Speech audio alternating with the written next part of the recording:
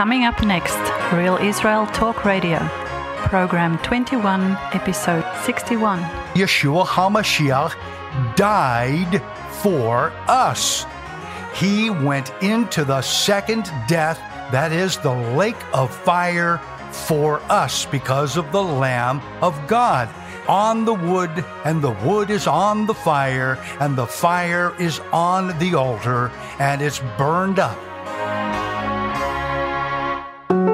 Shalom, this is Avi Ben Mordechai, and this is Real Israel Talk Radio. Glad to have you with us today as we're continuing where we left off on our last podcast. This is Real Israel Talk Radio, and this is podcast episode number 61, and it's program number 8 in our series of Yeshua and salvation. Thanks for joining us today. On our last podcast, we left off talking about Yeshua and what I believe happened to him after he left the judgment hot seat in Sheol, or what is called in Hebrew, Gehinnom. It's the place of the burning fires. That's the hot seat. And when you're standing in front of the great judge of the universe and there's an inquiry panel going on, you better not talk too much. So we were talking about the idea of the Miranda rights and the issue of the parable of the rich man in Luke chapter 16 and what happened with him when after he said, "It is finished," while hanging on the Roman crucifixion tree, then he bowed his head, he breathed his last, and he gave up his neshama, his soul life, which is wrapped up with his breathing life, the nephesh that was in his blood, according to Leviticus chapter 17 and verse 11. So here is Yeshua in Sheol from our last podcast. He's being questioned by the all-eternal Ehyeh, Asher Ehyeh, that is Yehovah, who is the one that was announced to Moses in Exodus chapter 3, verses 14 through 15. And we learn in Luke 23, verse 46, that Yeshua cried out with a loud voice, and he said, "Father, into thy hands I commit my spirit." And having said this, he breathed his last. The Hebraic idea that stands as the basis for the phrase, "I commit my spirit." That idea in Hebrew is going to refer to putting something on deposit, to put it into the care of someone or something. It's kind of like when you go to the bank and you make a deposit. Well, that money belongs to you, but it's in the care of the bank. And when you go to the bank and you want to withdraw it, you should be able to get it out. We would hope so. And the bank will have to say, "Look, this money belongs to you and we'll give it back to you. You just loaned it to us on deposit for us to take care of it for you." And they invest it and they do certain things with it and they earn money on it and, things like that. But the key is they're holding on to it for you. That's the idea behind the Greek and the Hebrew idea of "into thy hands I commit my spirit." The idea there is "into thy hands I deposit my spirit." What this tells me is that the word, the davar in Hebrew, the logos in Greek, the memra in Aramaic, and the word in English, that was Yud-He-Vav-He, the word inside of him. That's why John 1:14 would be able to say, "The Word became flesh and dwelt among us." Yehovah was expressed through the Word. He was the Word made flesh. So when he was on the execution tree and he was just moments away from giving up his spirit, he says, I'm putting my neshama on deposit because the neshama, the spirit, the word, cannot die. So what does Yeshua do? He enters into Sheol below after his physical death on the execution stake or the tree, and there he dies a physical death.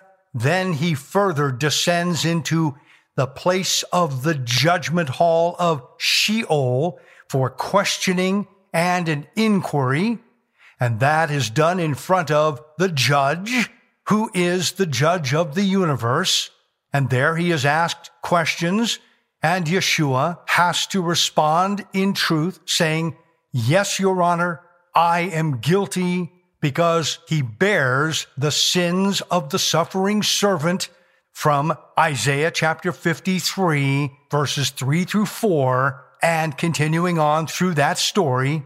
Yes, he's bearing all of that. So he, Messiah, Yeshua, becomes the Son of Man. That is, the sick one, the sick man. Now, if you turn to Leviticus 25:25, you'll be able to follow me here because he's down deep in the bowels of the earth. He's in Sheol. That's the same place where Jonah ended up with, as we learned from Jonah chapter 2. That was the sign of Jonah, to go into Sheol. So Yeshua went to the same place. So in Leviticus 25:25, sounds like a song. In the year 2525, if man is still alive. Okay, Leviticus 25:25, we read, if one of your brethren becomes poor and has sold of his possession, and if his redeeming relative comes to redeem him, then he may redeem what his brother sold. Well, what did his brother sell? His brother sold himself, according to Isaiah 50, verse 1. Yes, we sold ourselves. Adam himself also sold himself with his woman, his wife, to the Nachash, the serpent, the Satan, in Genesis chapter 3. So Messiah comes along to redeem his brother. Now, if you take a look at the word to redeem, and if the redeeming relative comes to redeem him, then he may redeem what his brother sold. That's in the Torah of Moses. So here, the word redeem is from the Hebrew root Gimel, Aleph, Lamed. Gimel, Aleph, Lamed. We might pronounce it Goel, Goel, or Gaal. Depends on what you're trying to say. This root, Gimel, Aleph, Lamed, Gaal, or Goel, this is a word that means to redeem as one's own, to take something back through a redemption. Gaal is also a word that happens to refer to defilement and desecration. That is the idea of Gaal, Gimel, Aleph, Lamed. You know, you can see passages like in Isaiah 59:3, for your hands are Gaal, or defiled with blood, and your fingers with iniquity. Your lips have spoken lies. Your tongue has muttered perversity. This is the idea of pollution, desecration, defilement. And very clearly, though he was Messiah, he himself took on the Isaiah 53 suffering servant characteristics, and he becomes the sins of the suffering servant, and that's why he becomes corrupted for us. So with all of that being said, I want to go back to Psalm 16, verse 10. For you will not leave my soul in Sheol, nor will you allow your Holy One to see or undergo corruption. the second death, because on the third day he resurrected. Therefore, he never saw that corruption. What he saw was pain and suffering and the flames of the second death. But he himself never saw corruption. He went into it, but he never died the second death, because on the third day he was raised from the second death. That is why we come to the Father in Yeshua's name. Therefore, Psalm 16 verse 11 is part of that promise. You will show me the path to life, which is what? It's resurrection. In your presence is fullness of joy, as opposed to being not in your presence, that is, in the lake of fire, which is no joy. It's the total opposite. And at your right, which is a understanding of who Messiah is, at your right are pleasures forever. In other words, eternal life. So this is the promise that is mentioned in the book of Acts 2:27. You will not allow your Holy One to see corruption, because he's going into resurrection. And so this is what happens. He puts his neshama on deposit. He enters into the second death as the Son of Man, the sick one, who is guilty as sin. And then on the third day, he resurrects. And when he resurrects, he comes back to collect his neshama from the Father. He comes back to collect his soul that he put on deposit. He takes it back. He is now elevated by the Father to stand forevermore as the eternal judge of all life. That is the gospel. So we learn from Paul in 1 Corinthians 15:3 and 4, for I delivered to you first of all that was which I also received, that Messiah died for our sins. That's Isaiah chapter 53, and that's also on the execution tree. He died for our sins. That's a fulfillment of Genesis chapter 2, mot tamut, physical death and spiritual death, which is according to the scriptures, says Paul. Then verse 4, and that he was buried. The burial means he's 3 days in the heart of the earth, and that he rose again the third day according to the scriptures, that is, resurrecting out of the second death. That's what brings us our salvation, because when he comes up on the third day, he does not take with him the DNA, genetic corruption, and genetic imprint from Adam and Eve, from the garden and the tree of the knowledge of good but evil. He leaves it all to burn in the lake of fire. And Yeshua himself resurrects out of that on the third day, and therein he becomes the perfect Savior, the Redeemer of our neshama. And that is what happened down below and above. And you can go to 2 Timothy 1:8-10. We learn the following. Therefore, do not be ashamed, or if this were written in Hebrew, it would be, therefore, do not be disappointed, from the Hebrew word bosh. Don't be disappointed of the testimony of our Master, nor of me, his prisoner, but share with me in the sufferings for the gospel according to the power of God, who has saved us and called us with a separate calling, a holy calling, not according to our works, but according to his own purpose and grace, which was given to us in Messiah Yeshua before time began, but has now been revealed by the appearing of our Savior Yeshua HaMashiach, who has what?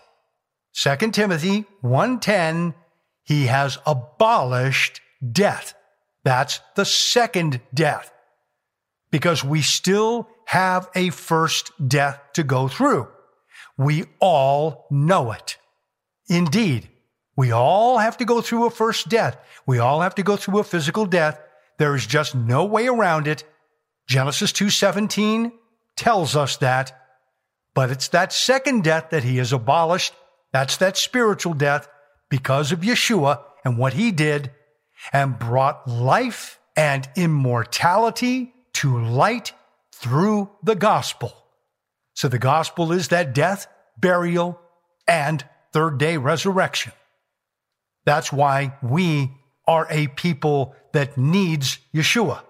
You see, folks, if Yeshua had not raised from the second death, deep down where he had gone in order to throw all of the Genesis corruption into the flames, into the fires, if he had not done that, then Paul's statement makes sense in 1 Corinthians 15:16 through 19.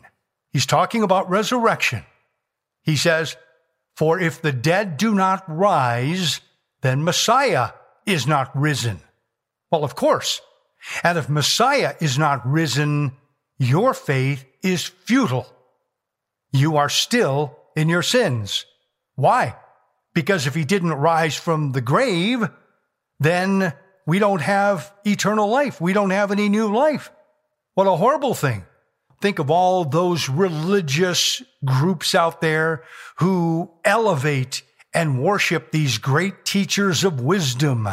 Well, if that teacher dies and doesn't raise from the dead, then they are nothing but a dead teacher, period.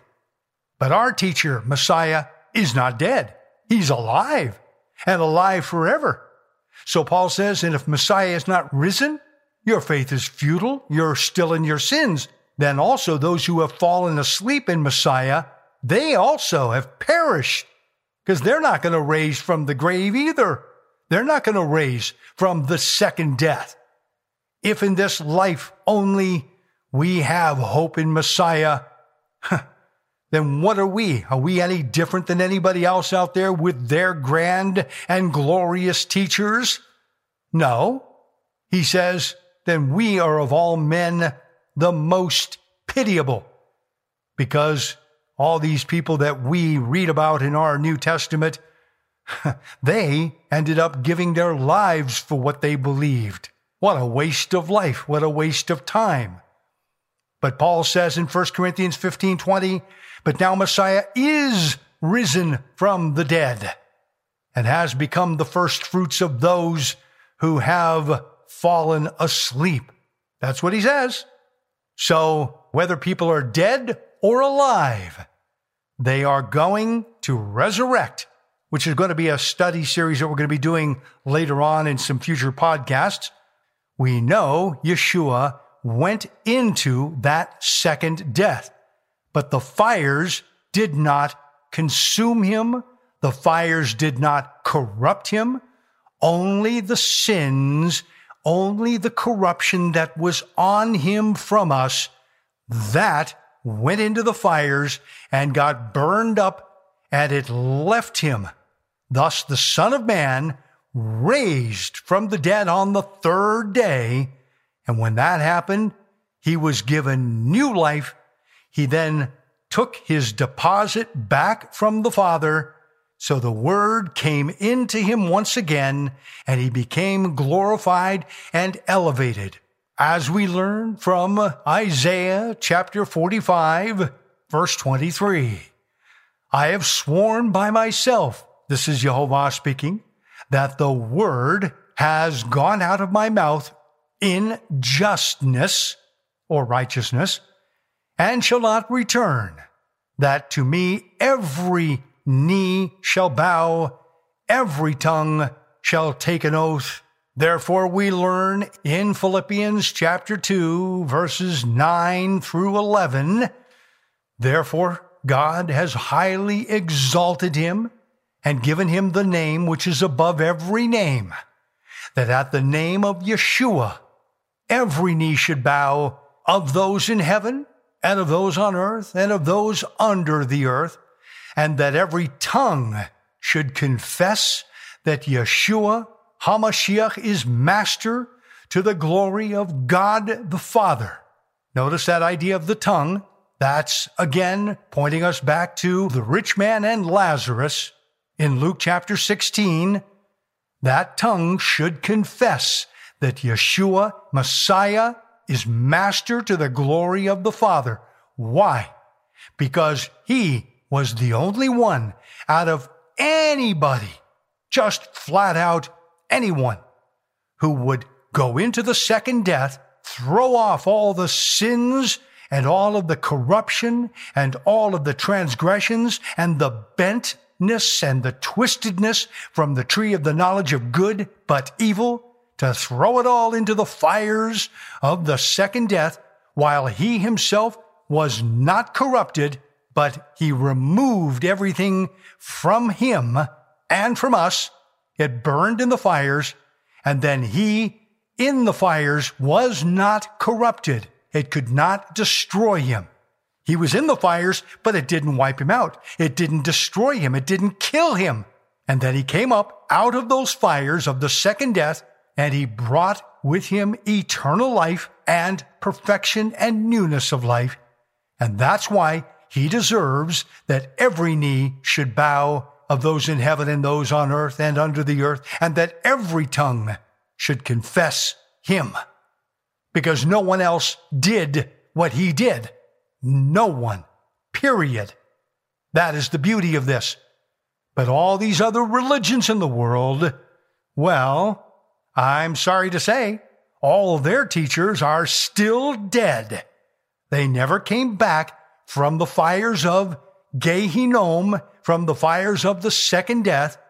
They never threw off all of the tree of the knowledge of good but evil, sins and judgment and curses.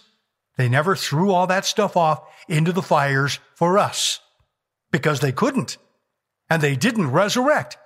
But Yeshua did. And so that makes his testimony all the more powerful, all the more believable, all the more worthy and appreciative. That's our salvation. So now, with that being said, we're going to Genesis, Bereshit 22, verses 7 through 8. Let's read it together.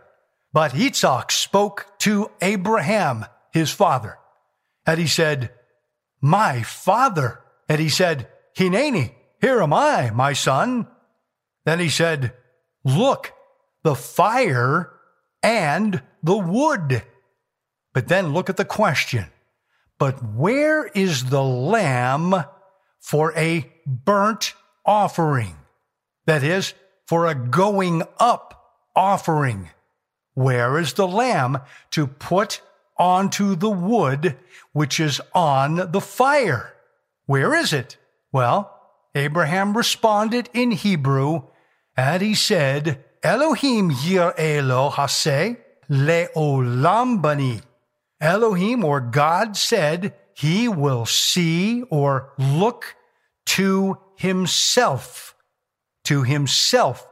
the lamb, for a burnt or a going up or an ascension offering, my son. So the two of them went on together. Notice this.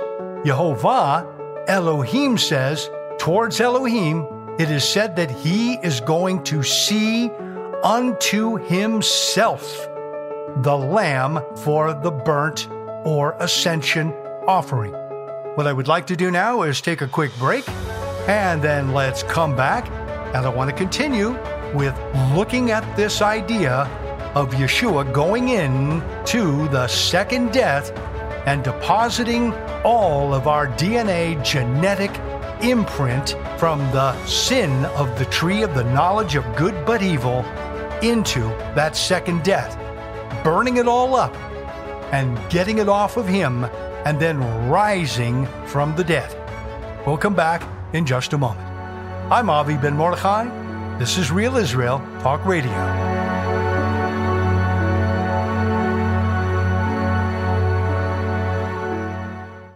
You're listening to Ancient Roads, Real Israel Talk Radio, Program 21, Episode 61. Welcome back to the podcast of Ancient Roads, Real Israel Talk Radio.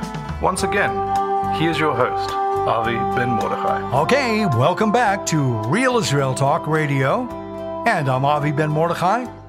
And now, if you would, join me as we go over to Genesis chapter 22, verses 7 through 8. Chapter 22, verses 7 through 8. Let's read it together. But Yitzhak spoke to Abraham, his father, and he said, "My father." And he said, "Hineni, here am I, my son." Then he said, "Look, the fire and the wood." But then look at the question. But where is the lamb for a burnt offering? That is, for a going up offering. Where is the lamb to put onto the wood which is on the fire? Where is it? Well, Abraham responded in Hebrew, and he said, "Elohim yireh lo haseh le'olam bani." Elohim, or God, said he will see or look to himself, the lamb, for a burnt or a going up or an ascension offering, my son. So the two of them went on together. Notice this. Yehovah, Elohim, says, towards Elohim, it is said that he is going to see unto himself the lamb for the burnt or ascension offering.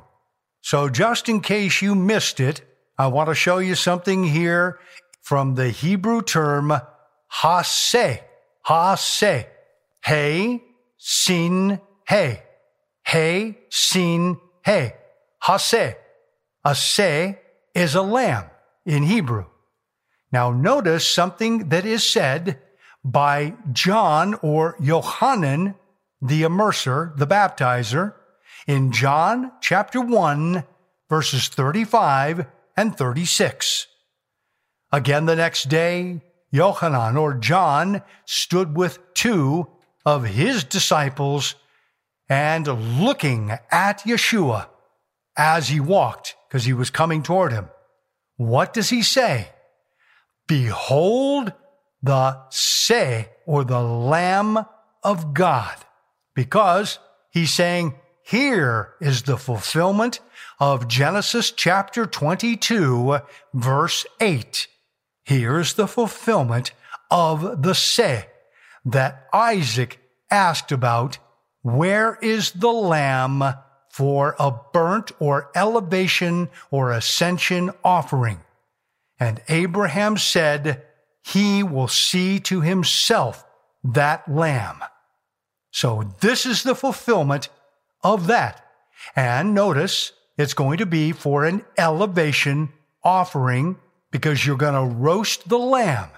And when you roast the lamb, you're going to put it on the wood, and the wood is going to be on the fire, and the fire will be on the altar. How do we know that? Turn over to Leviticus chapter 1 and verse 8. This is a law in the Torah concerning what the priests must do with the burnt offering. Look at Leviticus 1:7. The sons of Aaron, the Kohen, shall put fire on the altar and lay the wood in order. That is the word in order on the fire. So again in verse 8, they are to put the whole thing in order on the wood that is on the fire that is upon the altar. That shows us the order, the Seder. So we know that the lamb was put on the fire. Therefore, the lamb was burnt up. But in the case of being burnt up, remember, this is all metaphor, because yes, the Passover does in fact involve cooking a lamb. But I want to show you this idea of a lamb going into the fire. Let me now take you to Revelation chapter 5, verse 6. This is Yochanan, or John, telling us what he saw in his vision.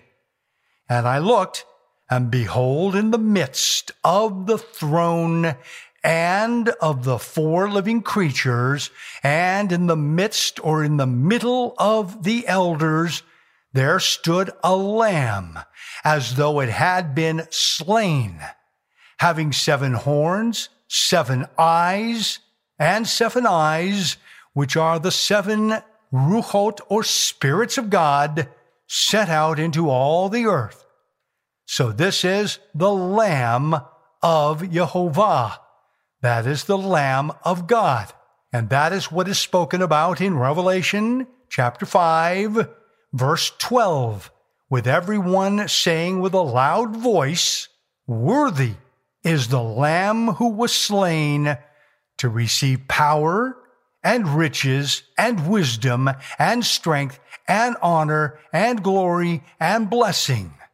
And every creature which is in heaven and on earth and under the earth, and such as are in the sea and that are in them, I heard saying, "Blessing and honor and glory and power be to him who sits on the throne and to the Lamb forever and ever."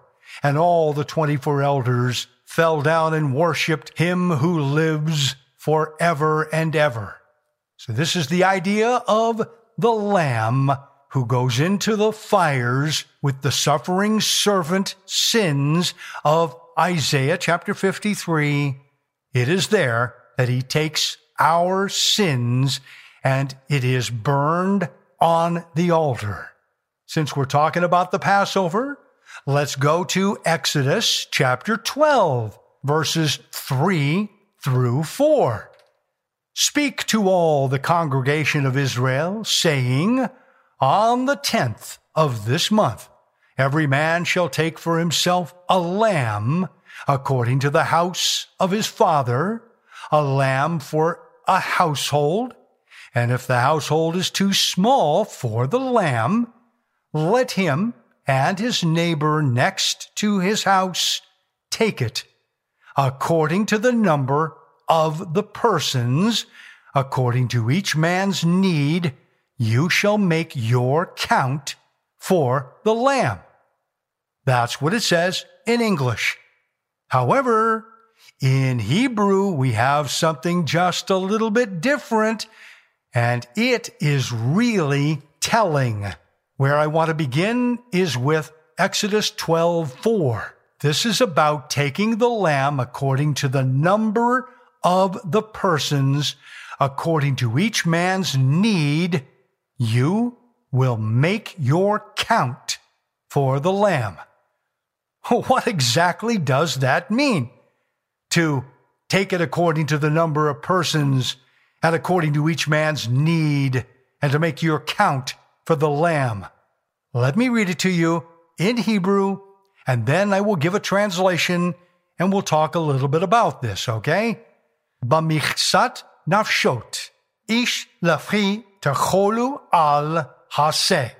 Bamichsat is by the covering from the word kiseh, and then it says nafshot ish, then continue on, lefi achlo, that is, according to what he is going to eat, referring to his food, tachosu al haseh.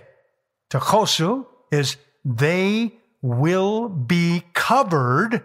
It's from the same Hebrew root, to be covered. They will be covered.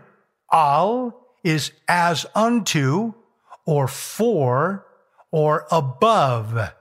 As unto, or for the sake of, or above. Haseh, the lamb. So here would be a flowing translation of Exodus 12:4. If the household is too small for the lamb, let him and his neighbor next to his house take him by the covering of the soul of a man, according to his eating, they will be covered as unto or for the sake of the lamb. In other words, there is a lamb over every single participant's head. That's what Exodus 12:4 is telling us in Hebrew. There is a lamb that is going to cover every single participant reclining there at the table to do or reenact the Passover Seder with the slaughtering of a lamb. Every lamb is over everyone's head individually. It's the covering of the soul of a man, not according to the number of souls or according to the number of persons. It doesn't say that in Hebrew. It's the covering of the soul of a man according to his eating, as he's going to eat. That's what it refers to. Now let's turn to Exodus 12:8-10. Then they shall eat the flesh of that lamb, of course, on that night. And what's the law concerning that? It's to roast it in fire. It's roasted in fire with unleavened bread and with bitter herbs. They shall eat it or eat him. And then the text goes on to say, do not eat him raw. Don't even eat him boiled at all with water. No, you are to roast the lamb in fire, its head with its legs and its entrails. Well, what is that telling you, folks? It's telling me that the Son of Man, who is the metaphorical lamb, it says he goes into the fire.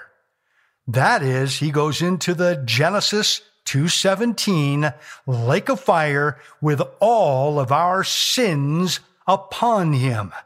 Now read the last statement of Exodus 12:10. And you shall let none of him, none of that lamb, remain until morning. Don't let any of it remain until morning. And what remains of it until morning, you will burn with fire. You will burn the remaining elements of that lamb with fire. So that tells me the Psalm 16 verses 10 and 11 prophecy, which is reported to us in Acts chapter 2 verse 27 and in other places of Scripture, it's telling us that the Lamb descended into the fires of the second death. But what happened with him is he wasn't eternally destroyed and corrupted. Not at all. He ended up coming up out of it on a third-day resurrection, but he did not have with him any of the sins from the genetic imprint of the tree of the knowledge of good but evil with him. He didn't have any of that on him. He left that in the fires to burn forever, and he himself came out of it and made new life for every one of us.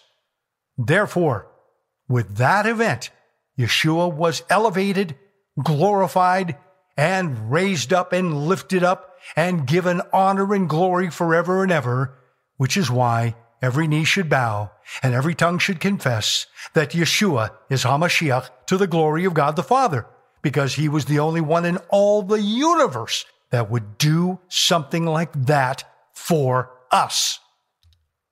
Is that powerful or what?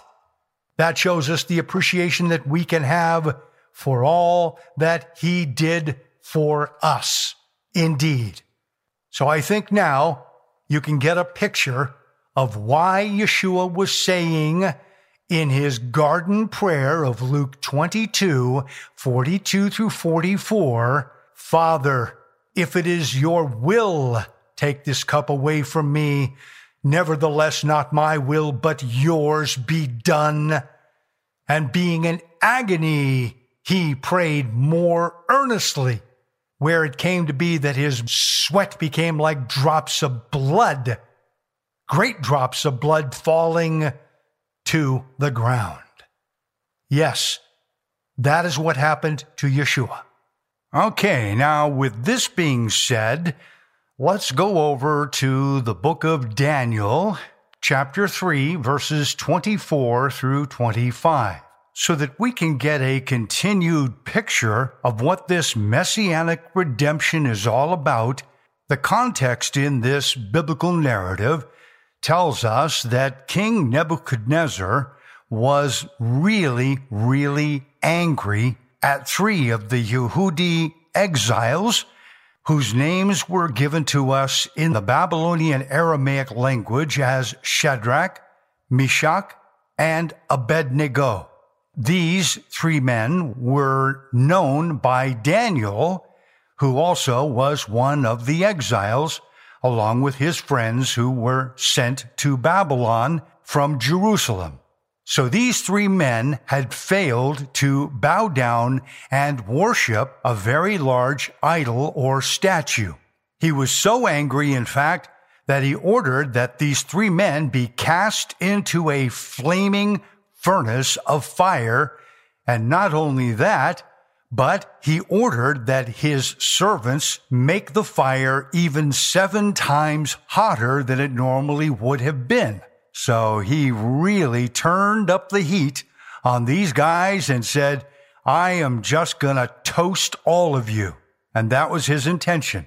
So he had these 3 men thrown into this fiery furnace, and they were literally going to be burned alive. But if you read in the narrative, even some of Nebuchadnezzar's servants, when they were making the fire hot or hotter, they themselves actually succumbed to the flames and the heat because it was such an intense fire, and it definitely was destructive to the human body. So much so that these servants of Nebuchadnezzar were just taken out almost in an instant, being as close as they were to the flames. So we pick up in Daniel 3:24 and 25, and we read as follows. Then King Nebuchadnezzar was astonished, saying to his counselors, that is, to his government cabinet or his advisors, did we not cast 3 men bound into the midst of the fire? They answered and said, Yes, very true, O king. Then Nebuchadnezzar answers them and says, Well, take a look over there. I see 4 men loose, walking in the midst of the fire, and they are not even hurt. And the form of the 4th is like the Son of Elohim, or the Son of God. And then just a few verses before that in the context, Daniel 3:21, we learn this.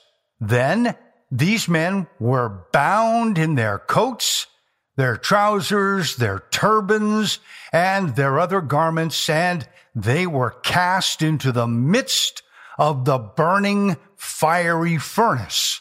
In Daniel 3:27, and the satraps, the administrators, the governors, and the king's counselors gathered together, and they saw these men on whose bodies the fire had no power. The hair of their head was not singed, nor were their garments affected, and the smell of fire was not on them. Then in verse 28, Nebuchadnezzar spoke, and he said, Blessed be the God of Shadrach, Meshach, and Abednego, who sent his malach, or his messenger angel, and delivered his servants who trusted in him. And they have frustrated the king's word and yielded their bodies that they should not serve nor worship any god except their own God or their own Elohim. Now, I believe that this story did in fact happen. But remember, all these narratives are metaphors to teach us something else of a biblical truth.